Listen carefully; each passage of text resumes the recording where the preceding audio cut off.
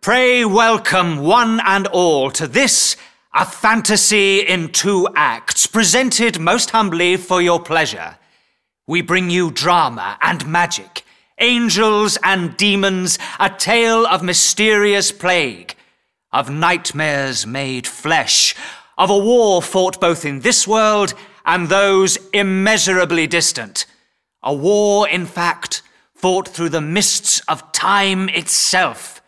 It will make you gasp. It will make you weep. It may even make some of you wake up. And so, as our tale begins, we meet one of our heroes, a woman of heart and steel, an adventuress beyond measure, a beauty from beyond. Miss Polly Wright. What?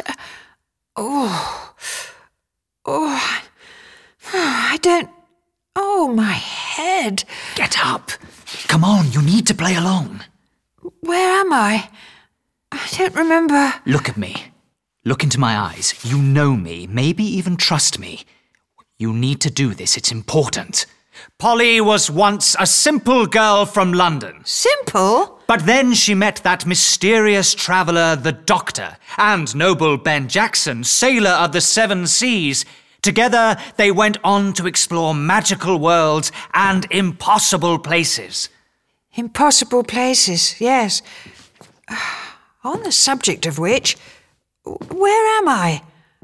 Some sort of stage? But there's no audience. It's just black. Empty. Please, I know this is confusing, but they're out there, the audience. You can't see them, but they're listening, and we need to tell them the story. Story? What happened in Wild Heath, the dreams, the monsters. Wild Heath. Yes, the dreams. I can almost remember. Oh, what's happened to me? My head, so confused. It'll get easier as you go on. The more we tell the story, the more you'll remember. And we need to tell the story. It's the only thing that will save them. Save who? Everyone. I can't think. Trust me, I know what I'm doing. Aren't you the lucky one? It'll come back to you as we go. Now, quickly, we need to tell them how you arrived before we lose their attention completely. The Doctor, Ben and Polly had been travelling in their cabinet of wonders. That miraculous engine that ferries them along time's river to worlds greater than the mind can fathom.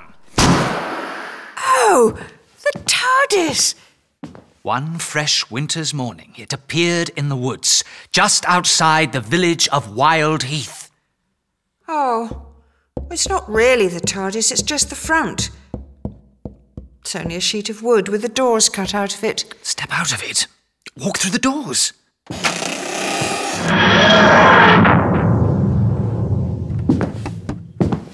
It's solid now. The whole thing. Because the more we interact with the story, the more we believe in it, the more real it becomes. Oh, we're losing the audience. We have to do this properly. Here, where have you taken us to now, Doctor? Middle of nowhere by the looks of it. You sound just like Ben. Of course I do, Duchess. Play along. All right. It's a forest, Doctor. Do you hear that? Wind. Trees. Keep going. Yeah, well, I bet it won't be long before someone's trying to have a go at us. We'll be up to our necks in it soon enough. Say something. But who's going to play the Doctor? You do it. Well, Mr. Jackson, I think you'll find the TARDIS has... Do the voice. The what? The Doctor's voice. Oh. Honestly, Mr. Jackson, if you approach every new arrival with that attitude, there's no point ever leaving the ship. Yes, this all looks most pleasant. Most pleasant indeed. Come on, then. We may as well take a look around, I suppose. Look, houses through the trees. Yeah. Little village or something. Wonder if they've got a pub. I show you the whole universe, and the first thing you hope for on landing is a public house, my boy. I begin to wonder if I'm teaching you young people anything. Yeah, well, I'm hungry, ain't I? Could murder a nice pub lunch. Oh, ploughman's, extra pickles. Yeah. Oh, I'm not sure they've even invented a ploughman's lunch yet. Looks like we've gone back a few years, eh, Doctor? Going by the construction of the houses, I'd say 16th century. Great. Maybe I could get a commission with Sir Francis Drake. Why is everyone staring at us? Probably look a bit weird, Paul. Speak for yourself, Ben Jackson. Don't come any closer! Hang on, who was that? I was being one of the villagers. Oh, right. Sorry. Carry on. Don't come any closer! I assure you, sir, we mean no harm. My friends and I are travellers, and... Travellers? Then you're doubly unwelcome. Oh, in these days of disease, who can know what pestilence you bring with you? Pestilence? Oh, Doctor, let's just leave. Wait! Doctor? You are schooled in matters of physic? Well, I have a vague understanding of medical matters, but really... We are in dire need of your help. The village is stricken by a malady that we cannot explain. A sleeping sickness that brings forth demons to torment us. I'm sorry to hear that, but I'm by no means sure I can help. Wait, did you say demons? Oh, here we go. Well, it would be remiss of us not to offer what help we can. Lead on, sir, lead on. And so the Doctor and his friends were led through the village. They watched the other villagers openly afraid, peering out from behind half-closed doors, many running when they saw the new arrivals. The street through the village emptying as they passed. Then finally, they arrived at the door of a small house. Wait, you're missing something. Really? Yes, we saw... you. We saw you. Oh, look! Who are they? Strolling players, here to entertain with plays and songs, though we are oddly in the mood for such things. Strolling players? Greetings, fellow travellers of the road. Hello. Fellow travellers? Don't you believe it, mate? Yes, all very charming, I'm sure, but... Oh, that's most unexpected. Yes, most unexpected indeed. You know the bloke, Doctor? I hardly think so. He must just have one of those faces. Lead on, sir. Show us these poor, sickly unfortunates. That was weird. The Doc definitely seemed to recognise him. I can't see how he could, though, can you? No, suppose not. Better? He did know you, though, didn't he? Let's not get ahead of ourselves. Now, where were we? Oh, yes. And so they arrived at the home of one of the sick. Ooh, that's very good. It's painted to look just like the house. I have the best sets in the business. They knocked on the door. How do we do that when it's made out of canvas? That's what your boot heels are for. But my set may yet surprise you. How did you do that? I told you, the more we believe in things, the more real they become. The door opened to reveal the face of a tired, anxious old maid. Oh, shall I? If you wouldn't mind. Yes? What is it?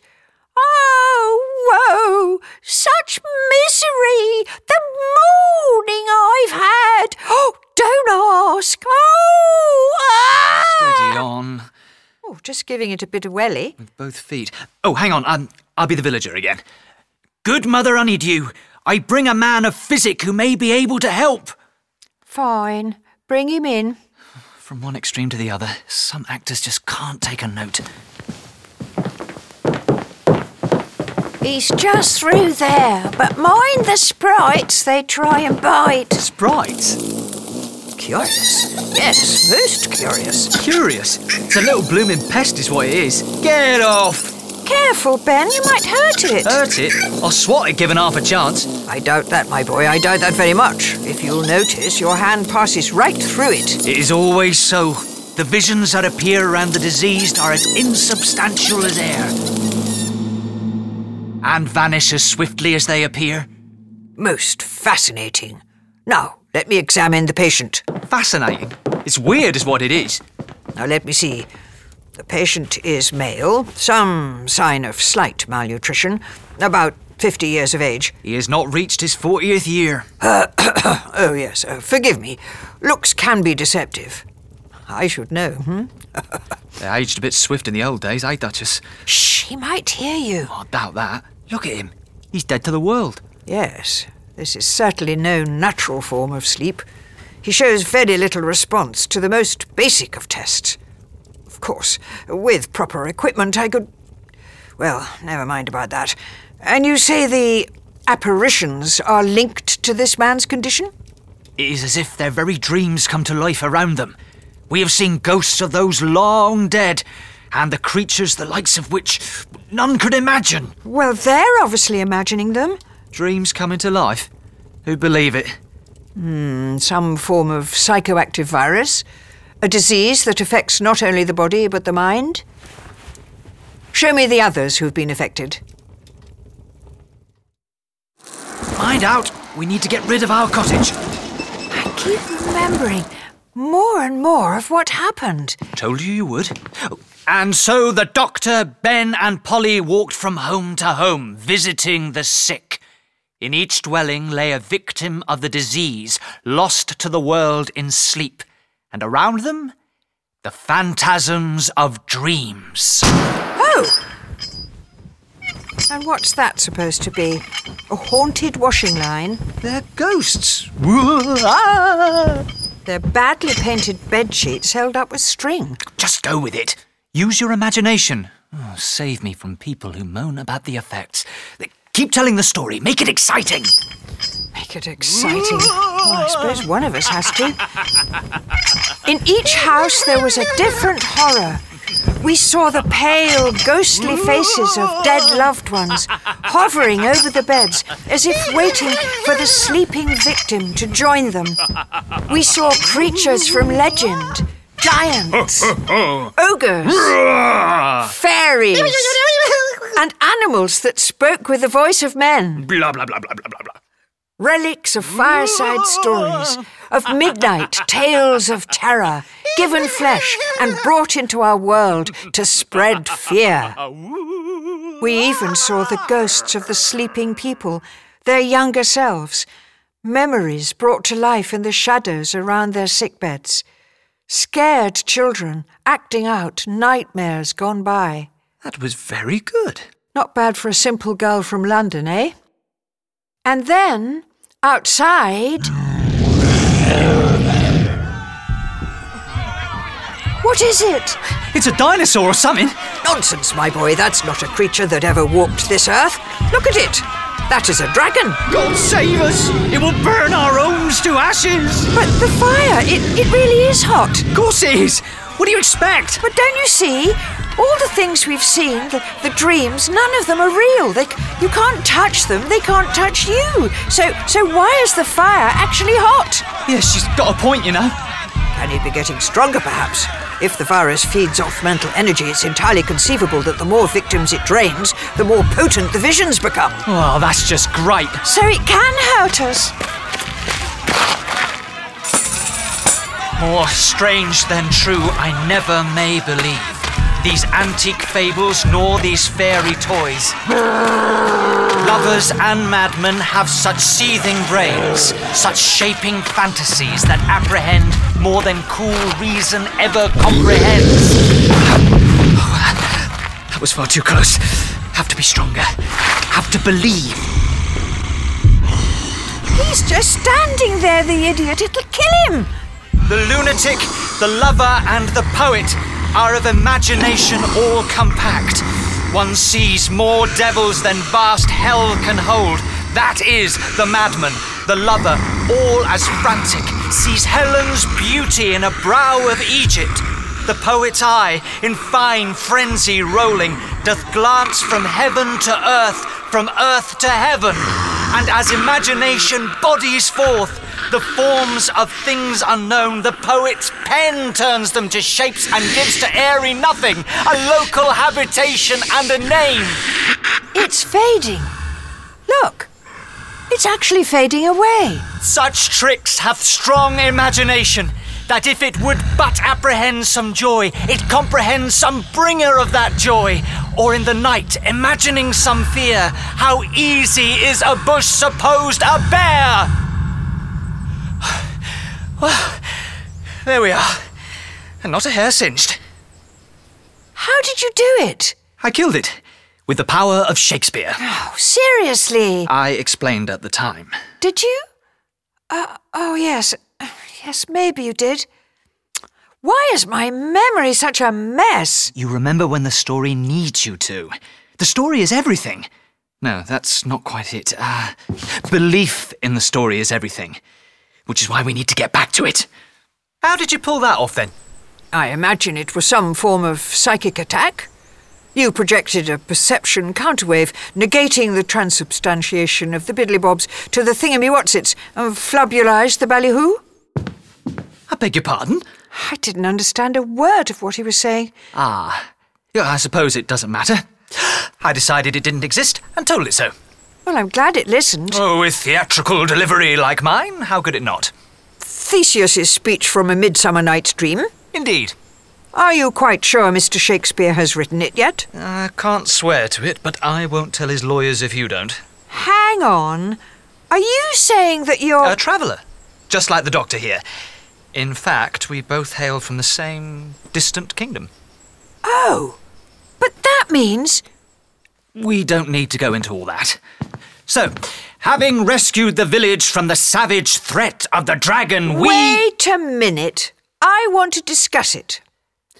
My memory still isn't clear. You and the doctor are from the same place. Yes, but now really isn't the time to go into it. I'm building up to a dramatic moment. We've just fought a dragon. Well, sort of. How much more drama do we need? Besides, after that, we just sat and talked for a bit, didn't we? You, me and the doctor and... Oh no! I'd forgotten about Ben. Yes, you had rather, hadn't you? Here, I don't feel so good. Ben? Weird. Just come over me. So tired. I can't even... Ben! Doctor, help! He's fallen asleep. No ordinary sleep, I'll warrant. He's caught the sickness. Oh dear, yes. Most probable indeed. We should get him somewhere comfortable. My caravan will do. What are we going to do? How can we cure him? If we knew that... There will be a way, my girl, never fear. I shall do my very best for him. Help me with him.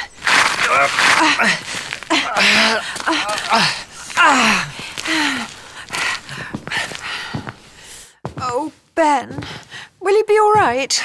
If we keep telling the story, they all will. That's the point. But it doesn't make sense. Tell the story, who to? There's nobody out there. Of course there is. Hang on. Actually, I can hear something. Is that breathing? We're losing them again. Please, for Ben's sake, for everyone's sake, we have to keep going. It sounds so far away. When we're stood back there, it feels like we're just in a large room. A theatre. But here, right on the edge of the stage, it's as if the auditorium stretches on forever. If I jumped off here, what would happen to me? I wouldn't fall into rows of seats, that's for sure, because there aren't any seats, are there? Just darkness, stretching on and on. And in the darkness, breathing and whatever that is. That's our little theatre falling apart. And if that happens, all is lost. Please, come back from the edge. All right. I trust you. I don't know why. Still, I wish the doctor were here. He'd know what to do. And I don't. Oh, you know what I mean. You mean you're used to doing what he tells you? Coming from me, you really have to think about it. I can make up my own mind, you know. I don't wander around hoping someone will tell me what I'm supposed to do. I know, that's not what I meant. Sorry. But I do know what's best right now. I promise, and we need to carry on. Fine. But hang on. Where is the doctor? You'll remember soon enough. We carried young Ben Jackson to my caravan. Not the most luxurious of resting places, perhaps. A life on the road makes untidy men of the best of us. And yet there, between the piles of costumes and posters for theatrical adventures long past, we were able to make him comfortable. But of course, our real problems were only just beginning. Oh, poor Ben. I do hope he'll be all right. He's the least of our worries. For you, maybe, but he's our friend. Yes, I know that, but the bigger picture is more worrying than you can possibly imagine. Yes. Well, I might expect someone like you to have that attitude, young man. Young man? I'm older than you, as it happens. I'm just weathering it better. What do you mean by coming here, eh? Is this sickness your doing? I won't stand for it, you hear? I won't stand for it at all. Of course it's not my doing. What a ridiculous thing to say. Since when have our people done anything like this? So why are you here, Pretending to pass yourself off as a cheap theatrical? It's not pretense, actually. I've been touring the country for months and very much enjoying it. But then I found myself press-ganged into meeting you. Meeting me? There's a war, and our enemies have been interfering with your timeline. Nonsense! I don't have time to stand here listening to this rubbish. There are things to be done. They warned me you might be difficult, but I didn't realise you were quite so pig-headed. Pig-headed? How dare you? Oh dear. Oh, that's not... Oh, no, not now. Not yet. Doctor! The disease? No, not this time. This body of his is worn out. He's been pushing it too hard, going on too long. But if he dies now, the damage to the timeline will be inconceivable. Doctor? Can you hear me? Oh, my child. What was... Oh, this isn't good. I'm sorry. I really shouldn't... It's all right, Doctor. We'll get you on your feet again. Just relax. I fear maybe my time has come. So many years. Running away from death. Yes, so many years. But not now. Not leaving you here like this. Oh, my child, I'm so sorry. I never meant to... Doctor? Doctor! It's no use, I'm afraid. He can't hear you. But he can't have gone. He can't!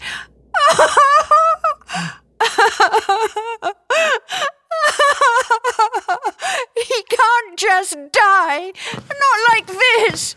Doctor! The noble doctor breathes his last. In time poor Polly trapped. Mark you listen thy attention fast when we start our second act.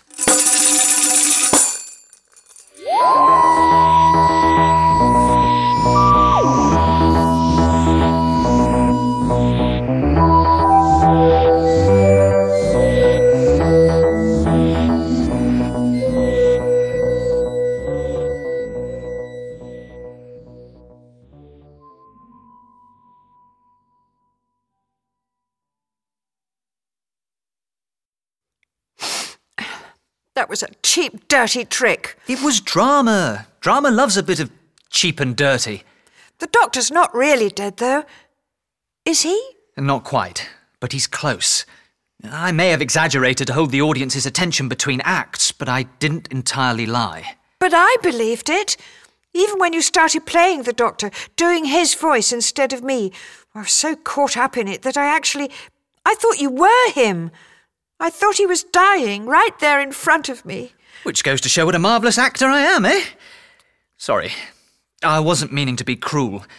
But after we nearly lost the audience's attention, I knew I had to do something dramatic to get them back on side. Talking of which, we better get ready. We've only got a small gap between acts. For now, they're happy. But when the second act starts, I really need you to keep up with the story.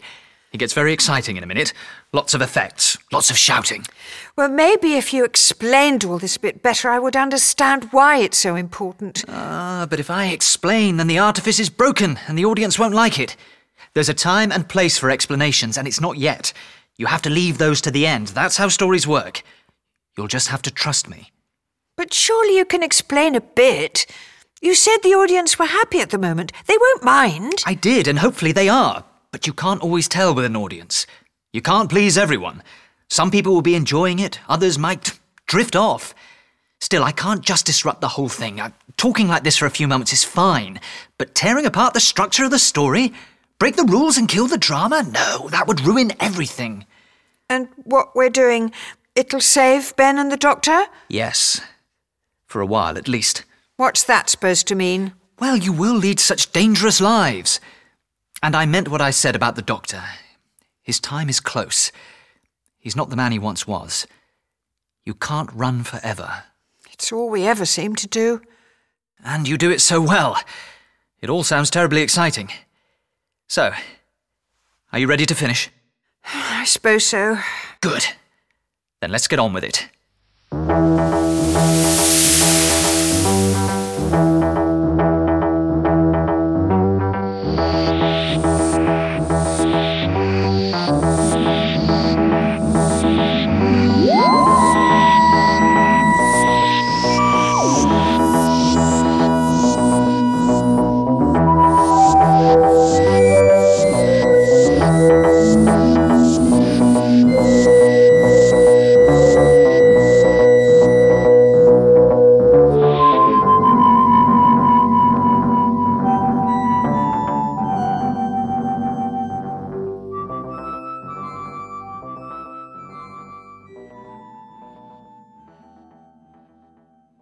As the doctor grew weaker, he fell into sleep.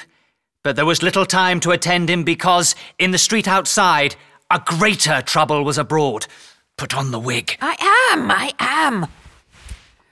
Avast, ye hearties! Give us your doubloons, or I'll flay you alive! None face the scourge of the seven seas and live. Back, ye landlubbers! Back or face the blade of Long John McCrim! Pirates? That's all we need. Pirates that are about 100 miles from the sea and 100 years from their date of birth. Eh? Oh, someone's dreaming them! Your young friend, I imagine. Met any pirates recently? A while back now, I suppose, but yes, we did. Wonderful. I wonder what else he might dream up. I don't suppose we might be lucky enough that you've had a quiet time of late? And the steam-powered robots with the laser beams would be? The Confederate of Brilpore. Never heard of them. They weren't very impressive, to be honest. We put one over on them really easily. The doctor overstoked the great boiler of Smog and blew up their city. How incendiary of him. Well, they're more than enough to make mincemeat of a small village of 16th century peasants. Well, what should we do? Clear the streets for a start. They seem to be clearing just fine without our help. And actually, it looks like our apparitions may deal with each other. Avast ye, metal poltroon! He'll not steal our bounty! Death to all fleshful! Stoke the weapons fires! Warning! Safety fuse disrupted! Critical meltdown in progress! Stand back, lads! The smoking swine looks fit to blow! The sky filled with smoke and flame. And bits of pirates! As the exploding metal monster destroyed not only his fellows, but the frilly-haired knaves who had engaged them in battle. Boom! Boom! Told you they were easy to deal with. They're really not designed awfully well. Yes, not surprised I'd never heard of them. They were rubbish. Are you complaining? Better than have the whole village torn apart and us with it. Oh, it may still come to that.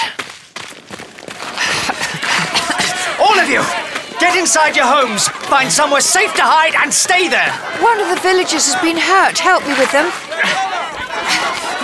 Devils, phantasms of an ungodly nature. come to drag us all to hell. I wouldn't go that far. Besides, you'll be fine, just a bit singed. Whoever was in that cottage the steam-powered idiot shot at may not have been so lucky. Open up! We need to get this man inside! Where can we put him? Anywhere will do. We're beyond fine details at this point, Miss Wright. We just need to batten down the hatches until I can figure out a workable solution to all this. And who is it that suddenly put you in charge? If you have any ideas, I'd like to hear them. Tell me, do you have much experience of psychoactive viruses? That's a trick question and really annoying. Of course I don't. I suppose you do? Actually, no, not so much. But between us, we should be able to think of something. Ooh, foolish mortals! You have disturbed my undead breast. A curse on you and your lying. Oh, shush! I'm trying to think! But look at it. It's... Some sort of pantomime idea of a ghost. What do you expect when people of limited imagination are in charge? Hardly anything to worry about. Ooh, I will drag you to the infernal fires of damnation. I will bind your souls to the chains of foul Lucifer. Really? And how do you plan on doing that? You're a ghost, apparently, and ghosts can't touch anything. Good point. Apparitions are just annoying distractions. It's more aggressive dreams we have to worry about, especially if... Oh no. What? We need to get back to the doctor. How dare you turn your backs on me? Foolish mortals, come back here. Not today, thank you. Oh, well, that was a bit disappointing. You were a moment of light relief, don't worry about it. All stories need them. Things were about to get immeasurably worse. With the doctor so weakened it could only be a matter of time before he too succumbed to the virus. How could he not? He had no strength to fight it. What's that you've got? Something monstrous. Something monstrous made out of wood and animal skins? Squint a bit if it helps.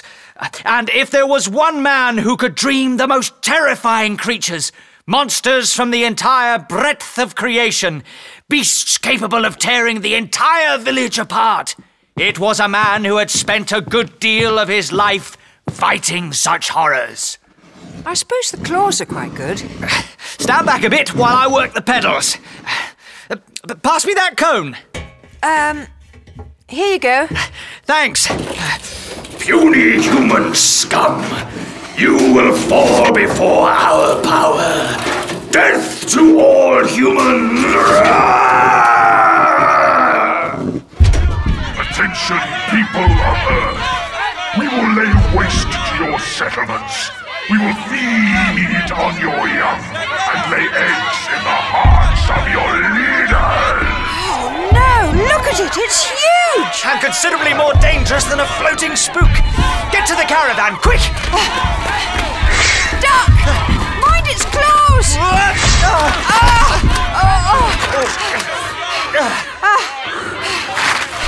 How do we fight it? We can't. Just keep ahead of it. Easier said than done! It's huge! Ridiculous little creatures! Bow before me!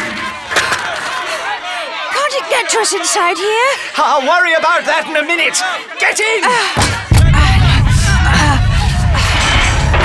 What are you going to do? Try and convince the doctor to stop dreaming.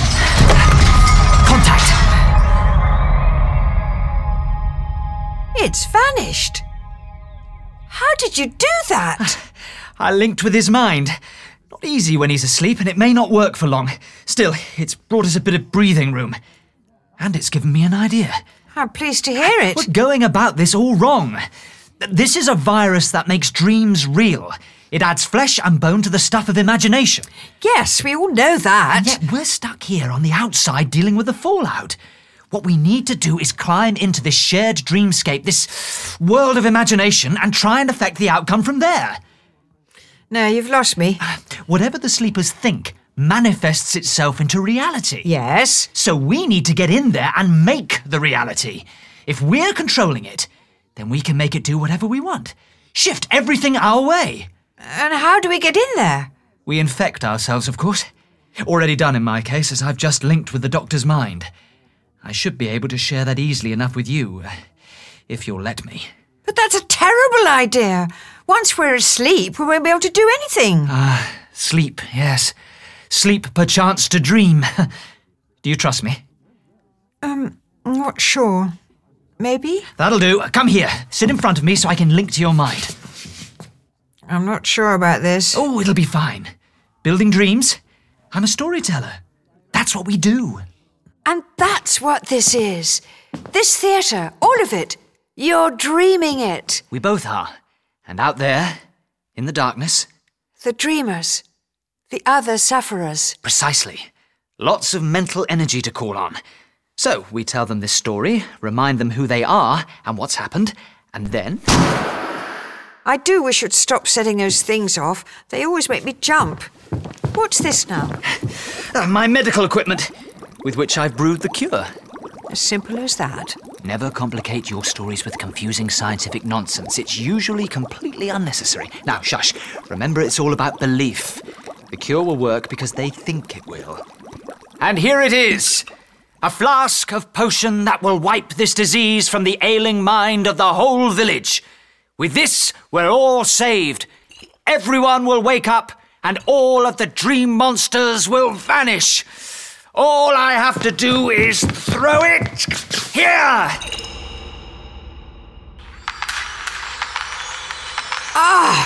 It's like a firework. All those colours. The magic potion falling into the minds of everyone here. Wake up, my friends! Wake up! Are you sure it's working? We can prove it is. And as the cure spread out through the dreamers, back in the village, all the sleepers began to wake. It's a miracle. He's woken The Lord up. be praised! She just opened her eyes and the ghosts vanished into thin air. They were all around her and now... I don't gone. understand it, but he's as right as can be now, and no idea why we were all fussing over him. Oh, and let us not forget. Oh, here, Paul. What's going on? I think I dozed off for a minute there. Oh, Ben! And what about the... Not just yet. We leave him until last. So that's it? We just wake up, we've saved everybody? And this time, all it took was a bit of imagination and a lot of theatrical license. I imagine you missed all the tedious running and screaming and being captured? Ha ha. There's a little more to life in the TARDIS than all that, you know. I know. And we did have some good monsters and a little bit of running around here and there. For what it's worth, I'm jealous. Yours is a lifestyle I could happily call my own. Well, perhaps with a little less mortal danger. I'm all for fun, but the constant threat of death would wear me down a tad.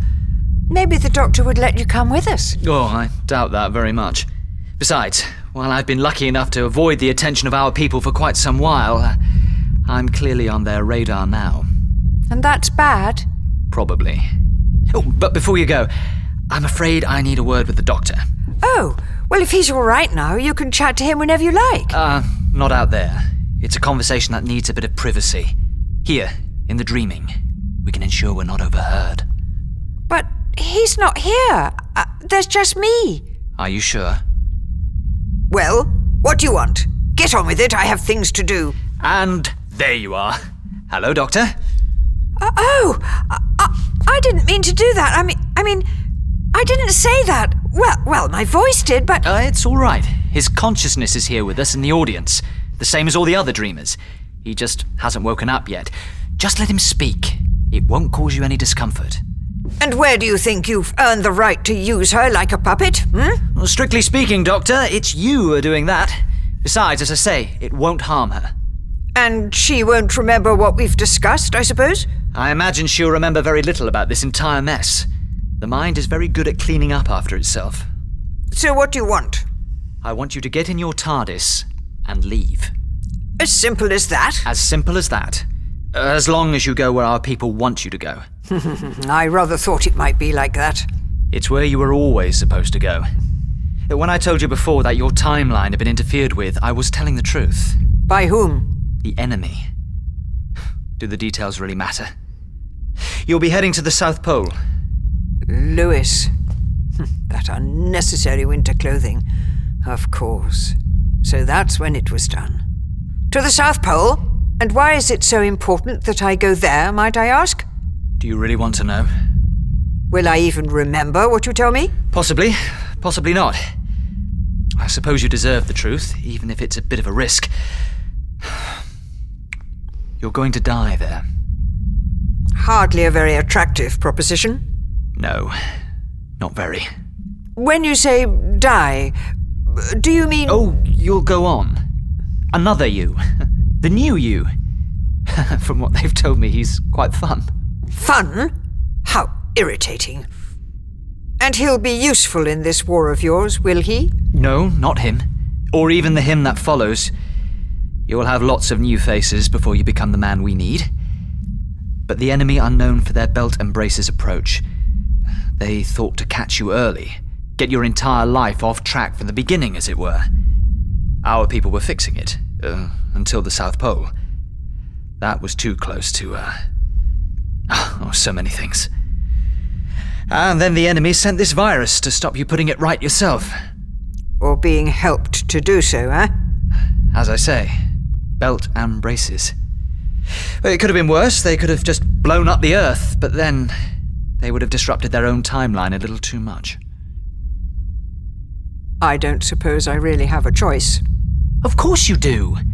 We always have choices. You could run away. That's worked for you in the past, after all. But if I do... Many more will die, yes. We need you. Very well. You'll do it? Did you doubt I would? No, not really. You're a better man than me. I've been avoiding the war for years. Hiding away behind grease paint and painted backcloths. But now they've found you. Yes. So, to the front lines we go. At least you get to take the scenic route. So, one more adventure. One more mystery to solve. Yes. But don't worry. It's a good one. Perhaps it's for the best. I am... tired. Ironic, really. Because it's time you woke up. Boom. Time for us all to wake up, in fact. A shame. I was beginning to rather like it in here.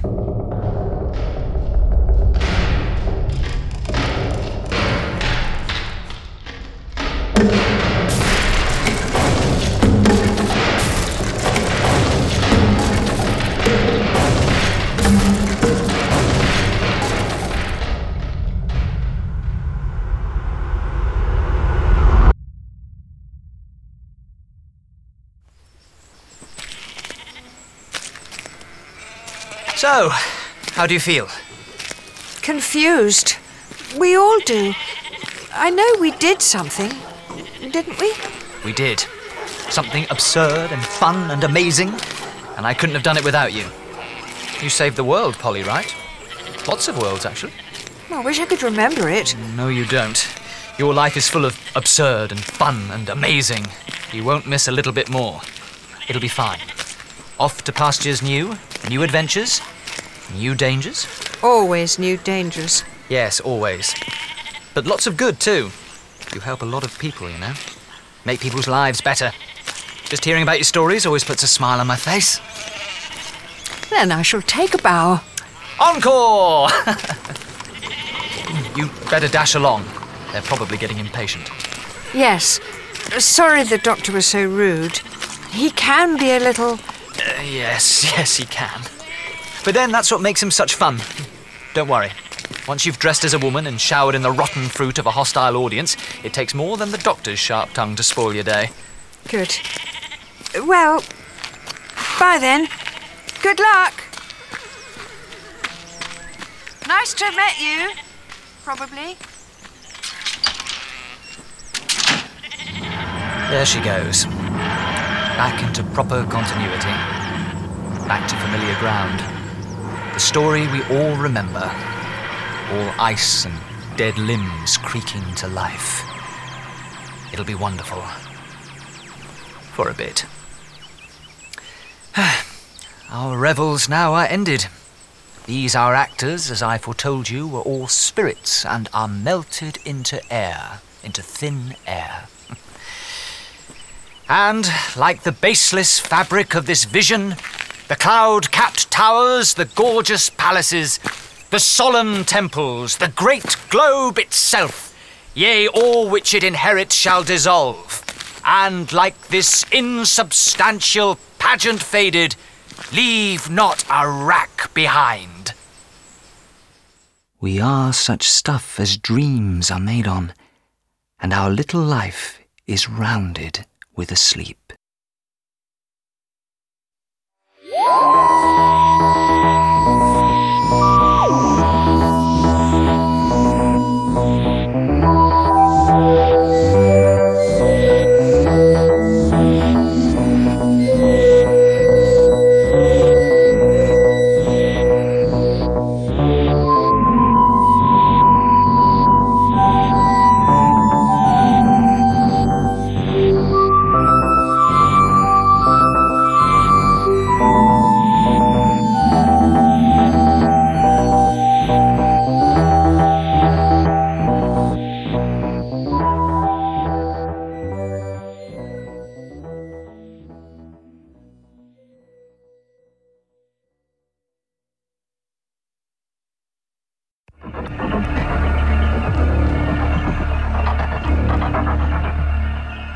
Hello, I'm Ian Atkins. I'm the producer of Doctor Who Companion Chronicles for Big Finish and the producer of this fourth story in this first Doctor set, The Plague of Dreams by Guy Adams.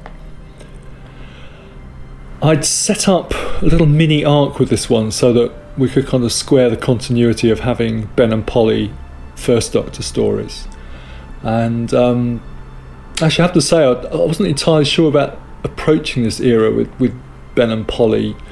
But I'd spoken to Annika Wills about her memories of the era, because I know from some interviews and articles I've read about the time, it was quite a troubled era, and William Hartnell wasn't particularly well, and he was leaving, and there are some people who don't speak well of that era at all. And I'd never actually spoken to Annika about it. Whenever she's been in the studio before, it'd always been kind of her experiences with Pat Troughton and Fraser Hines, etc.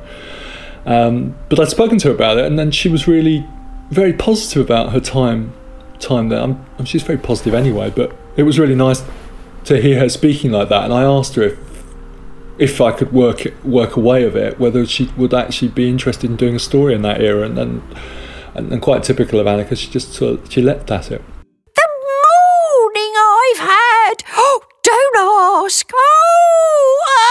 Steady on.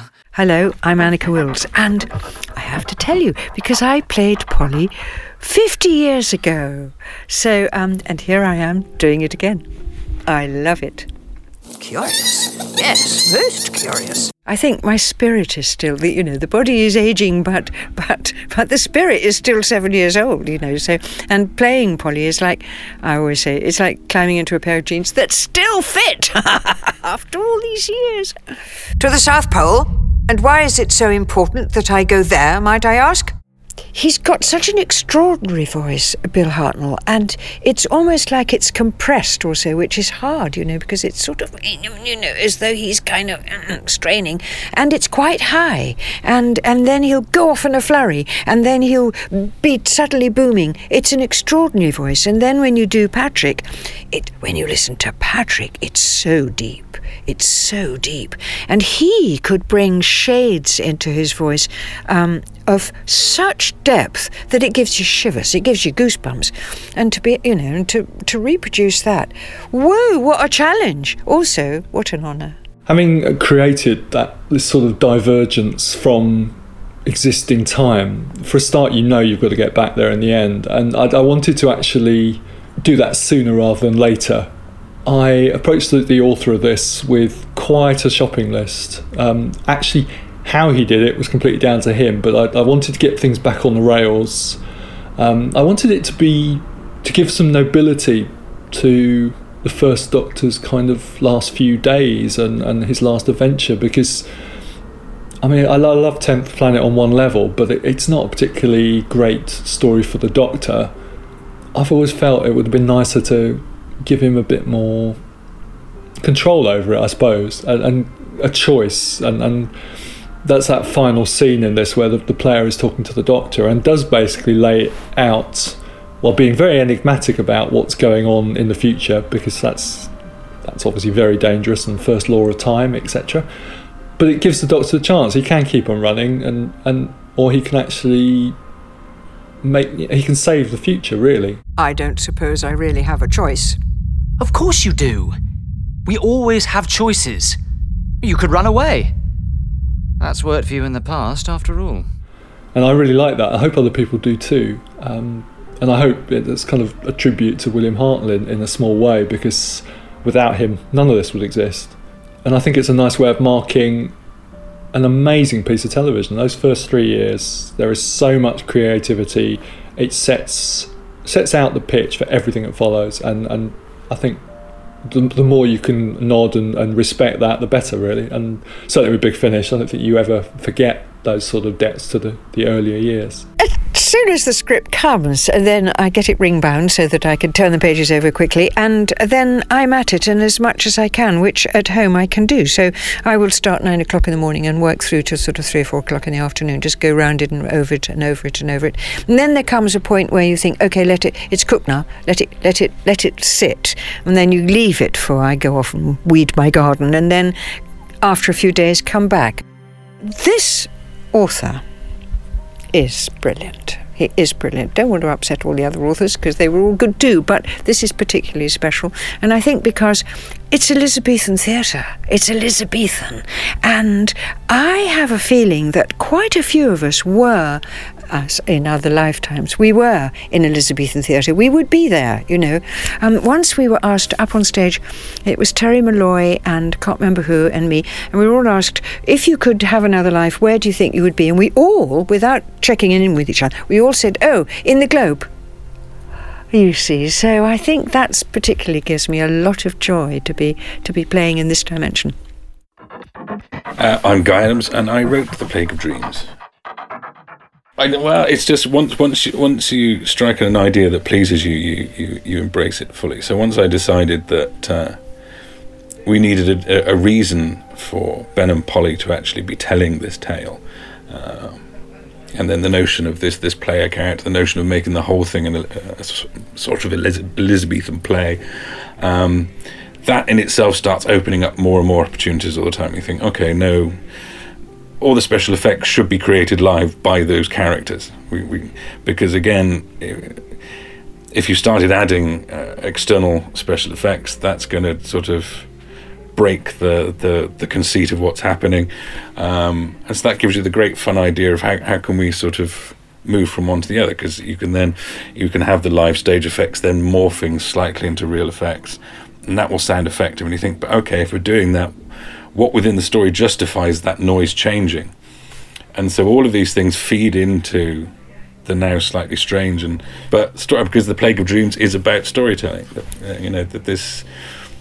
It's about the Companion Chronicles. It's about us sitting listening to Big Finish Doctor Who stories. It's all of that has ended up feeding into this thing, which I didn't anticipate happening at the start, and I now look at it and think, wow, that's one of the strangest scripts I've written, but it clearly works. So I'm just terribly happy. So that's fine. It's a story about stories, and again, I'm kind of wary about that, because stories about stories is one thing.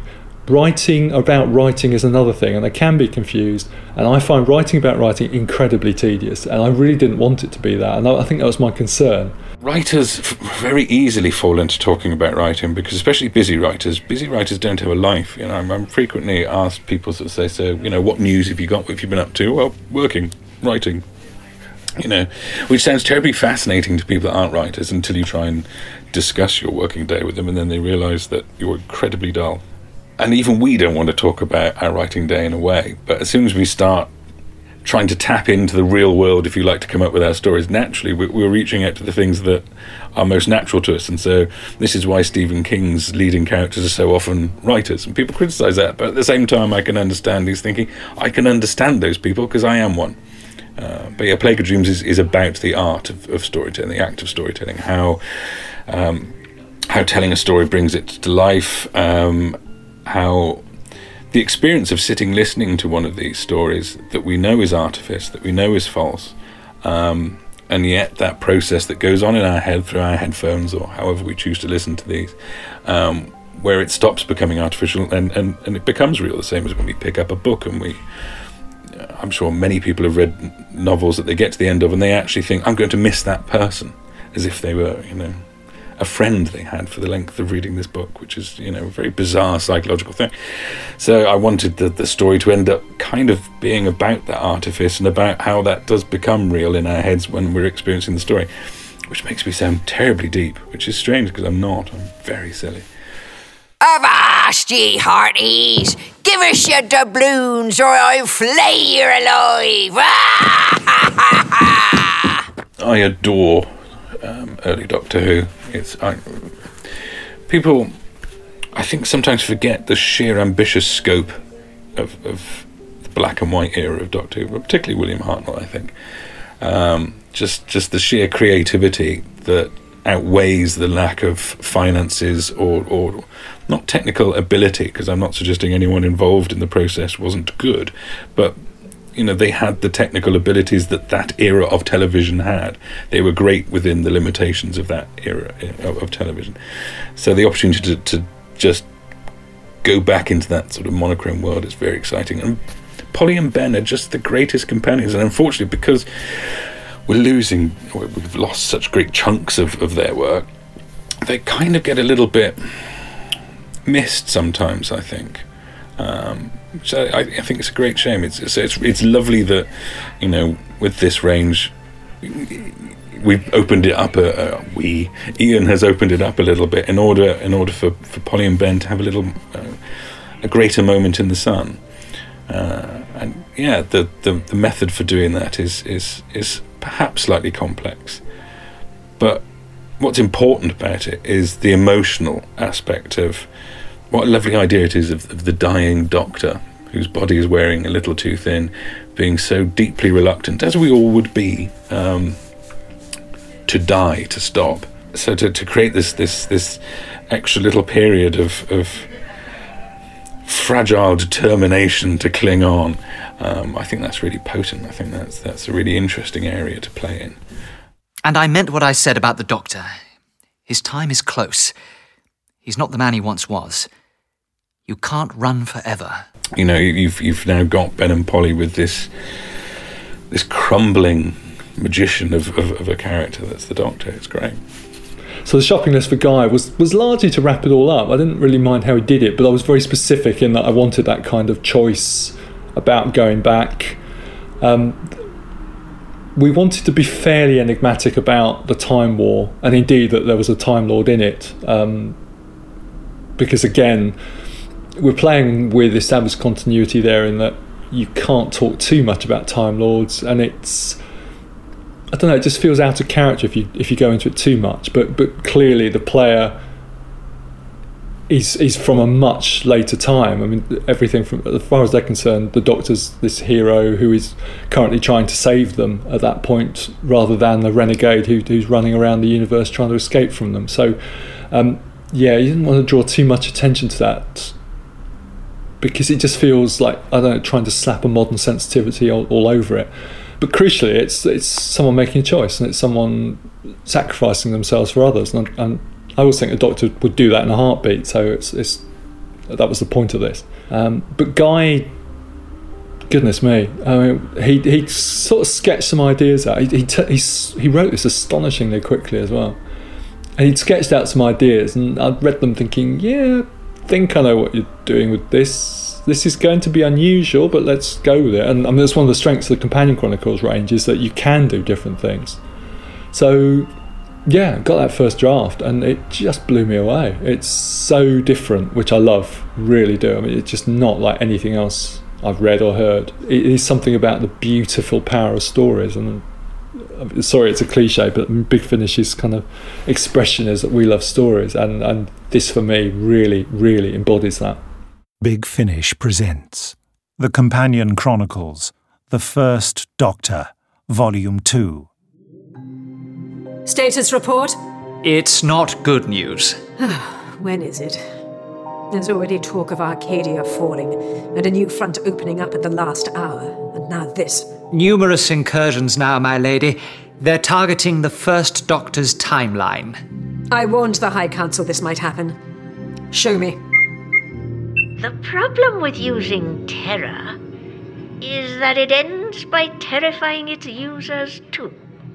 No one trusts each other. Everyone fears retribution. The revolution shall devour its children. Hasn't someone in Paris said as much? That was Vernio. He has been guillotined. Exterminate! She had a whole life ahead of her. Silence! Stephen?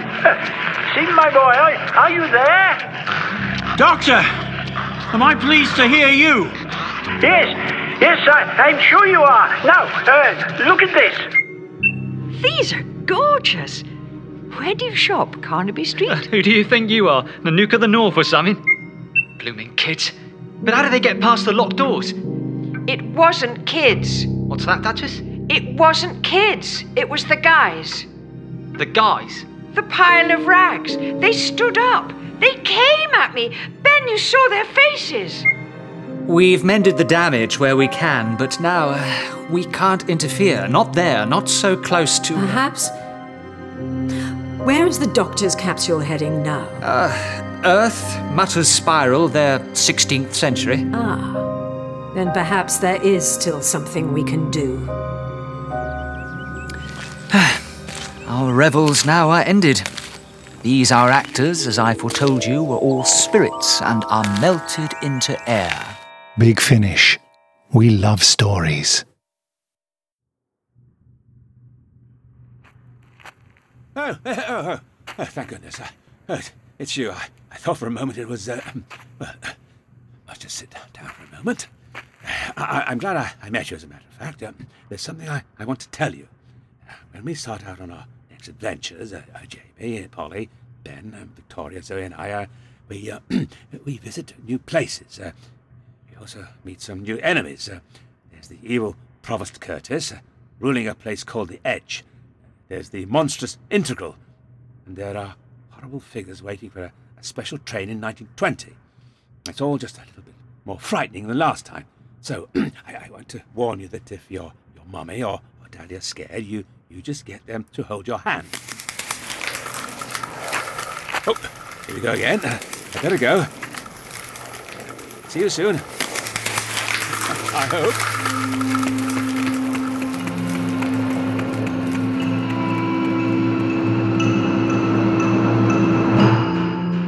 Doctor Who, The Companion Chronicles, The Second Doctor, Volume 1. Available now.